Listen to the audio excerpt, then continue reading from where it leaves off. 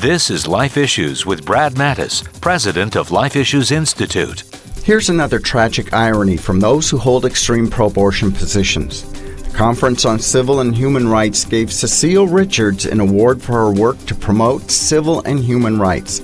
It's ironic because Richards was the president of Planned Parenthood, the nation's largest chain of abortion centers, and the most aggressive lobbyist for abortion on demand throughout pregnancy.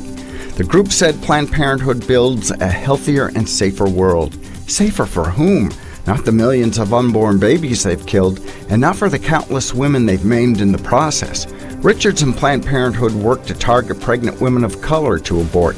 79% of their mills are in minority neighborhoods, totally contrary to promoting civil and human rights. For more information, visit our website at lifeissues.org and stay informed, more informed than you've ever been.